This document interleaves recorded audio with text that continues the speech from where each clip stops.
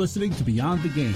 I love you guys. Love the program. You're already famous in Rochester, but watch out, world. It's a faith-based sports radio program. That's the dumbest thing I could think of. I love everything about it. The beards, the handshakes. That just means I'm never leaving my kids alone with you. The ladies are digging my sweet bass. We would be honored if you would join us.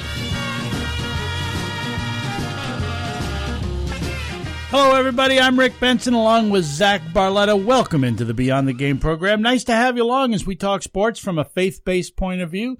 BTGprogram.com or at BTGprogram. It's sports talk without all the trash talk. Zach, how do you feel about talking about a little hockey? I feel very positively about it. Let's do it. I suspected you would. The Las Vegas Golden Knights had an incredible ride last year as an expansion team all the way into the Stanley Cup Finals, as you know.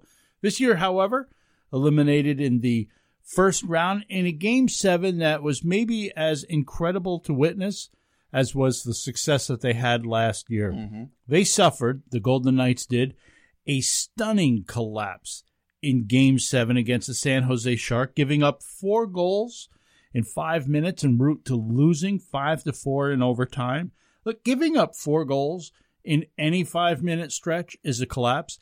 Doing it in Game 7, that's a collapse of epic proportions. Now, we have to say that the Sharks were aided by, what would you say, an incredulous call by the referees? Maybe one of the worst I've ever seen. Yeah. It was pretty bad.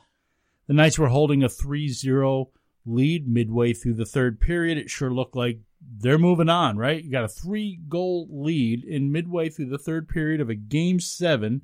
And look, regardless of what you think of the call, though, you got to give the Sharks credit. They didn't give up.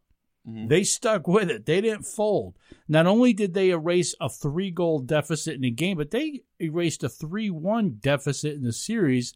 In fact, winning Game 6 on the road in double overtime just to force Game 7. So you got to give the Sharks some credit. Midway through the third period, the Sharks' Joe Pavelski won a faceoff against Cody Eakin, who gave Pavelski a cross-check to the chest. Now, this is where the trouble happens. He falls backwards. He actually falls into Paul Stastny of the Knights. And he was stumbling back. Mm-hmm. And I don't know, Stastny didn't really push him, shove him. It looked to me like it was just collision. Yeah. What ends up happening, though, is he hits his head pretty hard. He falls I don't know if it was the change or whatever it was. He hit pretty hard, and he eventually gets up, makes his way to the bench. And as he's making his way to the bench, Joe Thornton's holding a towel. He's bleeding everywhere. It was a scary and ugly scene for sure, which is why many think that 5-minute major was awarded. Because Vegas and its fans, what they're really fired up about is the fact that no call was made on the ice as play was continuing. It was as he was getting treated on the ice after the play had stopped that they decided to make this call. Mm-hmm. To me, I've seen the video a number of times. It looked to me like it was really was a push. Technically, I guess technically it's a cross-check. Mm-hmm. But it was really a push no different than what you see on practically every other face-off in the league. Wouldn't you agree? Yeah, and usually when you see a malicious hit, you could say that was a malicious hit. That was, it was intent to injure or at least knock down or whatever. This is a little tap on the way by, and that's all it was. And it knocks Pavelski off balance. He's stumbling a little bit, probably is going to correct himself, but he stumbles into Stastny, and that's actually what reroutes him, and he falls down. Obviously hits his face awkwardly and bleeds all over the place. But like you said, there was no penalty called. The officials didn't even see it. So what happens is several seconds later, when he's bleeding all over the place, they stop play and call a penalty on something that they didn't even see happen, which to me is ridiculous. The NHL has released a statement defending the call, saying the referees called a cross-checking penalty for an infraction that caused a significant injury. Vegas' coach said after the game that officials told him that he got cross-checked in the face. Well, as you say, they didn't even see it. But there was no high stick there. There was nothing to the face. Yeah. It was all in the chest. Only 6 seconds into the penalty kill, the Sharks got their first goal, cutting the deficit 3-1. The Sharks came all the way back to take a 4-3 lead. This is a power play, by the way. that was 4 for 25 going into the game. And then they scored 4 goals in something like 5. It was crazy. It was rather remarkable. It's only the second time in NHL history that a team overcame a 3-goal third-period deficit in a Game 7. The Knights were comparing themselves to the New Orleans Saints. It's reminiscent of that for sure. Yeah, and that's what they were saying. That non-call in the NFC Championship game that really put the Rams into the Super Bowl. But, you could make that case, or you could say, maybe the Sharks just wanted it more. They seem to. Oh, don't get me started on wanting it more. I think we've had this discussion off the air. I think the phrase, well, this team wanted it more, is ridiculous. I heard it said about the Capitals and the Hurricanes. And somebody said, well, the Hurricanes wanted it more. Are you telling me the Capitals, the reigning Stanley Cup champions, they didn't want to win the Stanley Cup as much as this other team did? They're like, nah, we got one. If we get there, we get there. No, of course they want it. To say one team wanted it more, maybe one team was fresher, maybe one team was more tired. To say one team wanted the Stanley Cup more than the other cup is ridiculous. Get out of here with that. Well, now you know why I mentioned it. But that was a bait for sure. You just baited me into that. Do Vegas fans have a right to be angry? I mean, I guess in some ways, but your team choked. Absolutely. Say what you want. Your team choked. They unraveled. That's on them. Were they put in a bad spot? Sure. But they gave up 4 goals in 5 minutes. Mm-hmm. Come on, that's all on you. Look, for Las Vegas, this is kind of a awakening moment. Not everything's going to be easy. You went all the way in your expansion year to the Stanley Cup Finals. And here you are in year 2 of your franchise's history, back in the playoffs again. Mm-hmm. That's not how it happens. That's not how it's supposed to happen. This is sort of maybe a wake-up call for them. But where do they go from here? Do they kind of come back next year, retreat now into a typical expansion team, not the team we've seen in the playoffs both years of the franchise's history? Do they channel the bitterness? Do they use that anger kind of as fuel? I think it'll be interesting to see how they handle this failure. Now, it is failure. They failed.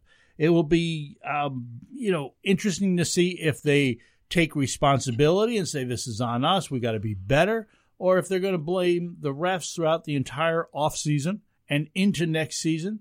Again, the refs perhaps put them in a bad spot, but the refs weren't playing defense. Apparently, right. Neither were the Knights, and the refs weren't in goal. Well, here's the thing. This is a fun team to watch. They seem to have a pretty good core of guys, and they do have some veteran guys who've been there several times. So I think probably they're going to bear down and get better and put it behind them. How we handle failure says a lot about who we are. We all fail, so we all have to deal with failure.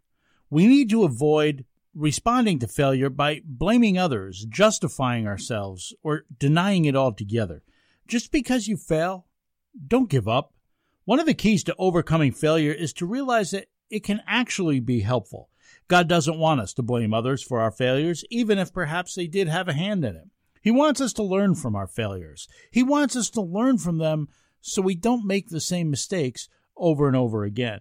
We need to take responsibility for our actions. With God's help, you can turn your failures into victories. We talked about the Orioles' Chris Davis last week. He failed at the plate 54 times in a row, but he stuck with it, and eventually he broke through.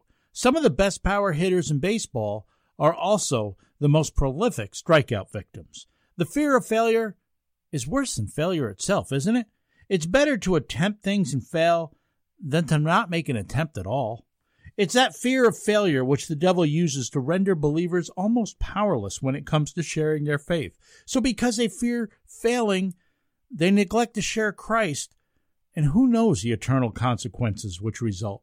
The Bible says in 2 Timothy chapter 1, verse 7, "For God hath not given us the spirit of fear, but of power and of love and of a sound mind."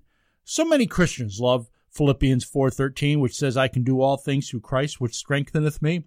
But if we truly believe that, what are we worried about? We need to stop worrying, and we need to start praying. We need to start trusting. Just a few verses before that, Philippians chapter 4, verse 6 says, "Be anxious for nothing, but in everything, by prayer and supplication with thanksgiving, let your requests be made known to God." Failing at something does not mean that you yourself are a failure. It doesn't mean that you've failed at life. Everyone fails. Sooner or later, everyone fails. Learn to deal with it. And I'm not necessarily talking about passing a test or being able to hit a curveball, though the idea still applies. Get up, brush yourself off, try again.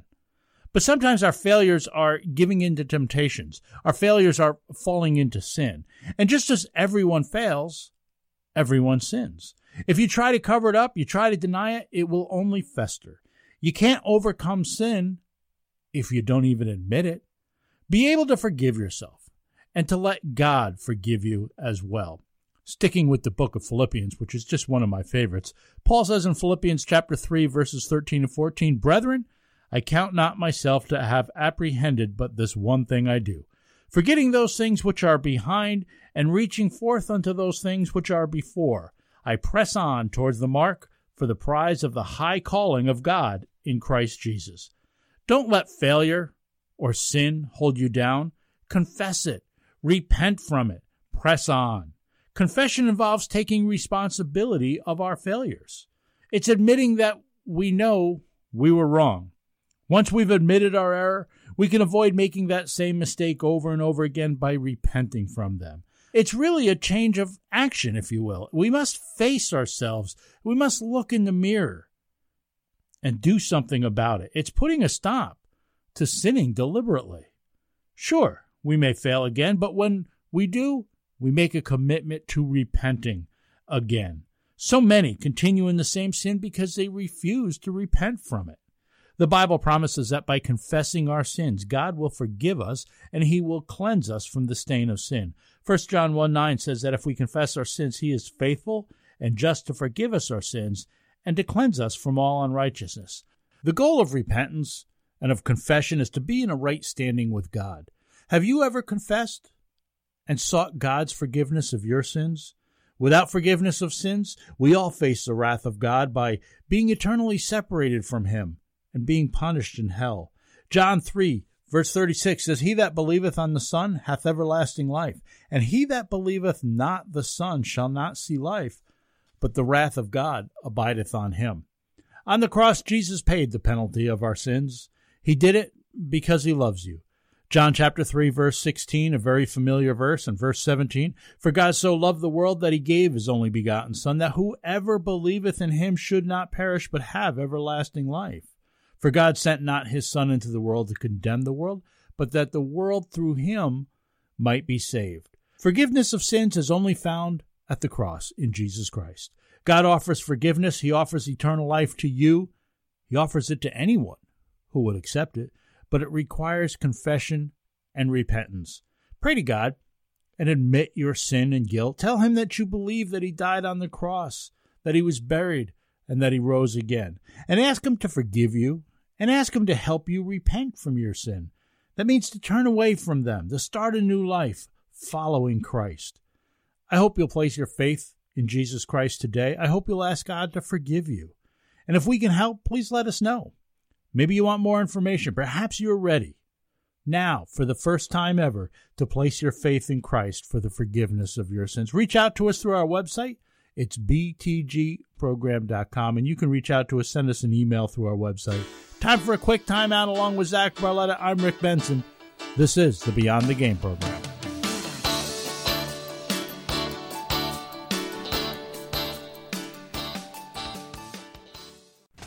Looking back on the week in Roberts Wesleyan College athletics, this is the Red Hawks recap for the week covering up to Wednesday, April 24th. The Red Hawks recap is brought to you by Roberts Wesleyan College. The Roberts Wesleyan women's track and field team captured its fifth straight East Coast Conference outdoor title last Saturday.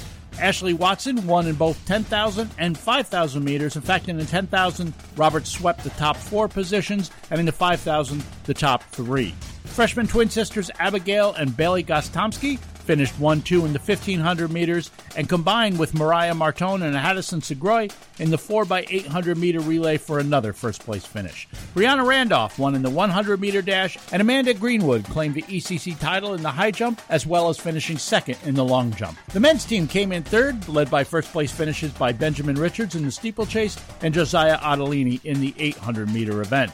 James Betts finished right behind Ottolini in the 800-meter, was the anchor in the 4x800-meter winning relay team that also featured Chase McKelvey, Brian Farino, and Nathan Cannon. With its 13-5 win over Malloy College last Saturday, the men's lacrosse team clinched a spot in the East Coast Conference postseason for the first time in program history. Hunter Lemieux leading the Redhawks with 5 goals in the playoff-clinching win. On Tuesday, they were back in action on the road against highly touted and 8th-ranked Mercyhurst University, and despite 3 goals from Mike Richardson, the Redhawks fell 19-6. They'll close out the regular season at home on Saturday, April 27th at noon against New York Institute of Technology. On the women's side, the number 4 spot in the East Coast Conference standings was on the line last Saturday against Malloy, and despite 6 goals from Emily Tomei, Roberts came up on the short side in a 13-9 loss. Jessica Giancurso scored her 100th career point in the match. And finally, in other action, the Roberts Wesleyan men's tennis team lost at Lemoyne College 4-1. Stay up to date with all the Roberts Wesleyan athletics action at their website, robertsredhawks.com. There you'll find news, scores, highlights, and more. And, of course, you can always follow Roberts Wesleyan Athletics on Twitter at RWC Redhawks. This has been the Redhawks Recap presented by Roberts Wesleyan College. Do you know a high school athlete looking for a D2 college? Hi, I'm Dr. Dina Porterfield, president of Roberts Wesleyan College. We're proud to be a serious athletic school with great opportunities for serious athletes. In fact, we have the only Division II athletic program in the area. Our many varsity programs range from basketball, tennis, and cross country to track and field, golf, volleyball, and soccer. Tell the young athlete in your life about Roberts. Visit roberts.edu.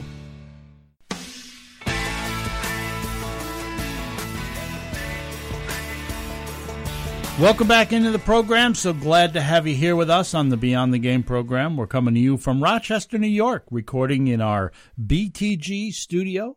But you can get the show wherever it is that you are. Show's available at your convenience via podcast. It's downloaded each week all around the globe and throughout these great United States and places such as Grays Lake, Illinois. The Ninja, Zach, makes his home in Grays Lake, Illinois. Tyler Blevins of internet gaming fame. Oh. Something kids like to call Twitch streaming. I know you're totally into that. I have no idea what that is. Something like 21 million followers on his YouTube channel. I know what that is. Thanks for listening out there in Grays Lake, Illinois, wherever it is you're listening from, however it is you're listening. We thank you for being with us as well. Let me give it over to you, Zach. You can hit us up with a couple of your shenanigans statements. All right, number 1. It seems like every other day there's a video clip going viral of a Major League Baseball umpire making an egregious call or ejection. So, truth or shenanigans, baseball's officiating is the worst it's ever been. Yeah, I agree. I guess I should say, I don't know if it's the worst it's ever been, but it's definitely the worst we've ever seen with all this advanced video technology and social media sharing. But, yeah, it's been pretty bad. What concerns me the most is how blatantly bad it's been. You know, not just the frequency of a missed call, but the outrageously bad level of the missed call. And I guess what also bothers me is how indifferent and defensive some of the umpires seem to be about it. I mean, in my opinion, baseball needs stronger accountability. Mm-hmm. I don't want people to lose their jobs. I never want to see people lose their jobs, but maybe they need to be sent down to the minors, just like the players are when they don't play up to expectation. Yeah, I don't know. At first, I was going to say shenanigans because I was going to say, well, I don't think it's the worst it's ever been. I just think with all the technology that we have to review it now, we're exposed to it more than ever. But you know what? I changed my mind. I think that it is the worst it's ever been, not just because of how bad so many of these calls have been this year, but because of the attitude of the umpires themselves.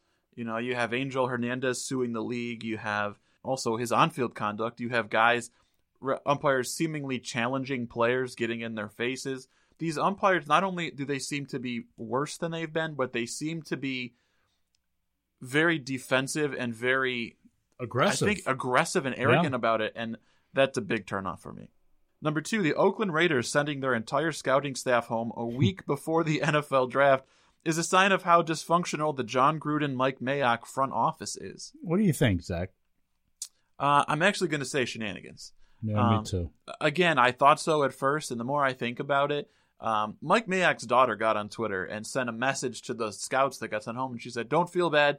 She goes, I was out to eat with him at a restaurant, and he had his binder, his draft prep binder with him, and he took it with him into the bathroom, wouldn't even leave it at a table with his own daughter. She said he's extremely secretive about it, and it's understood most of those scouts are going to be looking for new jobs after this draft anyways. Mayak's going to want his own guys.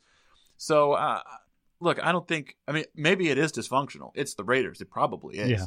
But I don't think that sending the scouts home is necessarily indicative of that. No, it looks bad, but these guys are professionals, aren't they? They must know what they're doing, and, they're at least in a better position than you and me and the fans are to know what's going on. Maybe they already know their plan. So go home and be with your family. I got no issue with that. I have to assume they know what they're doing. Again, maybe it doesn't look great.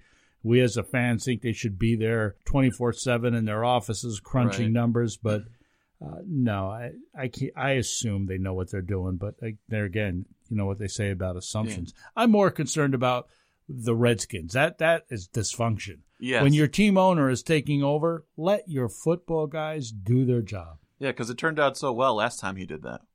Coming up next, You Like That. We'll bring our show to a close. You're listening to the Beyond the Game program.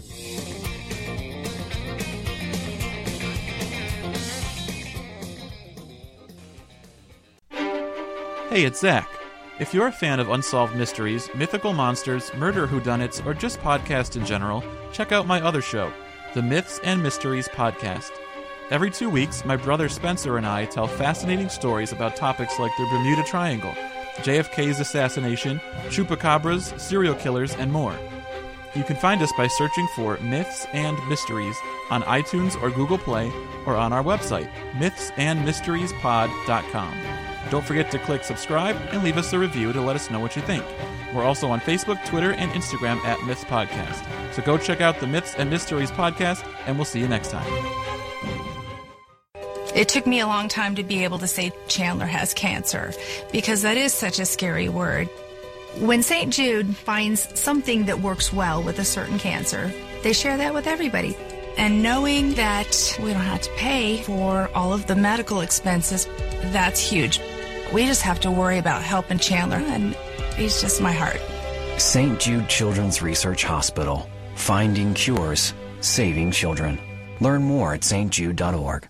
Spring is finally here. The grass is actually visible, and pretty soon those pesky critters are going to be coming out. Whether it's ants, bees, mice, or even raccoons in your attic, Town & Country Pest Solutions have a solution. They have been in business for over 25 years, and their team of knowledgeable professionals guarantee their work. Call Town & Country today at 585-426-5024. That's 585-426-5024. Or visit them online at townandcountrysolutions.com. Town & Country Pest Solutions. They fear nothing but God.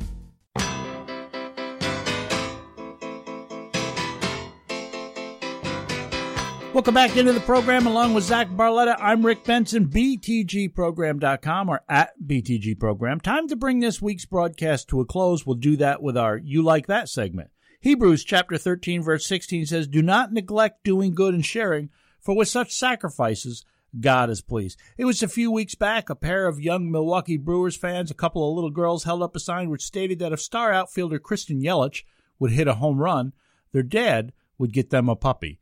Yelich obliged immediately with a first-inning home run. Well, the dad has made good on his part of the deal. In fact, one of the young ladies suffers with type 1 diabetes, and the family's hope is to train the dog, whom they've named Yelly after Yelich, as a diabetes alert dog. What I like, though, is that the Brewers contacted the family. They wanted to put together a sort of special surprise, and it was Christian Yelich himself who delivered an 11-week-old mini doodle puppy to the girls. He then signed baseballs for all the kids, even signed the original sign that they held up. Christian Yelich of the Milwaukee Brewers, thrilling fans with a new puppy, is what I like this week. What I liked this week was the actions of reigning defensive NFL Rookie of the Year, Darius Leonard of the Indianapolis Colts. A video was tweeted out this week where he stopped to change the tire of a woman named Martha Isbell when he saw her car stuck in the grass off-road.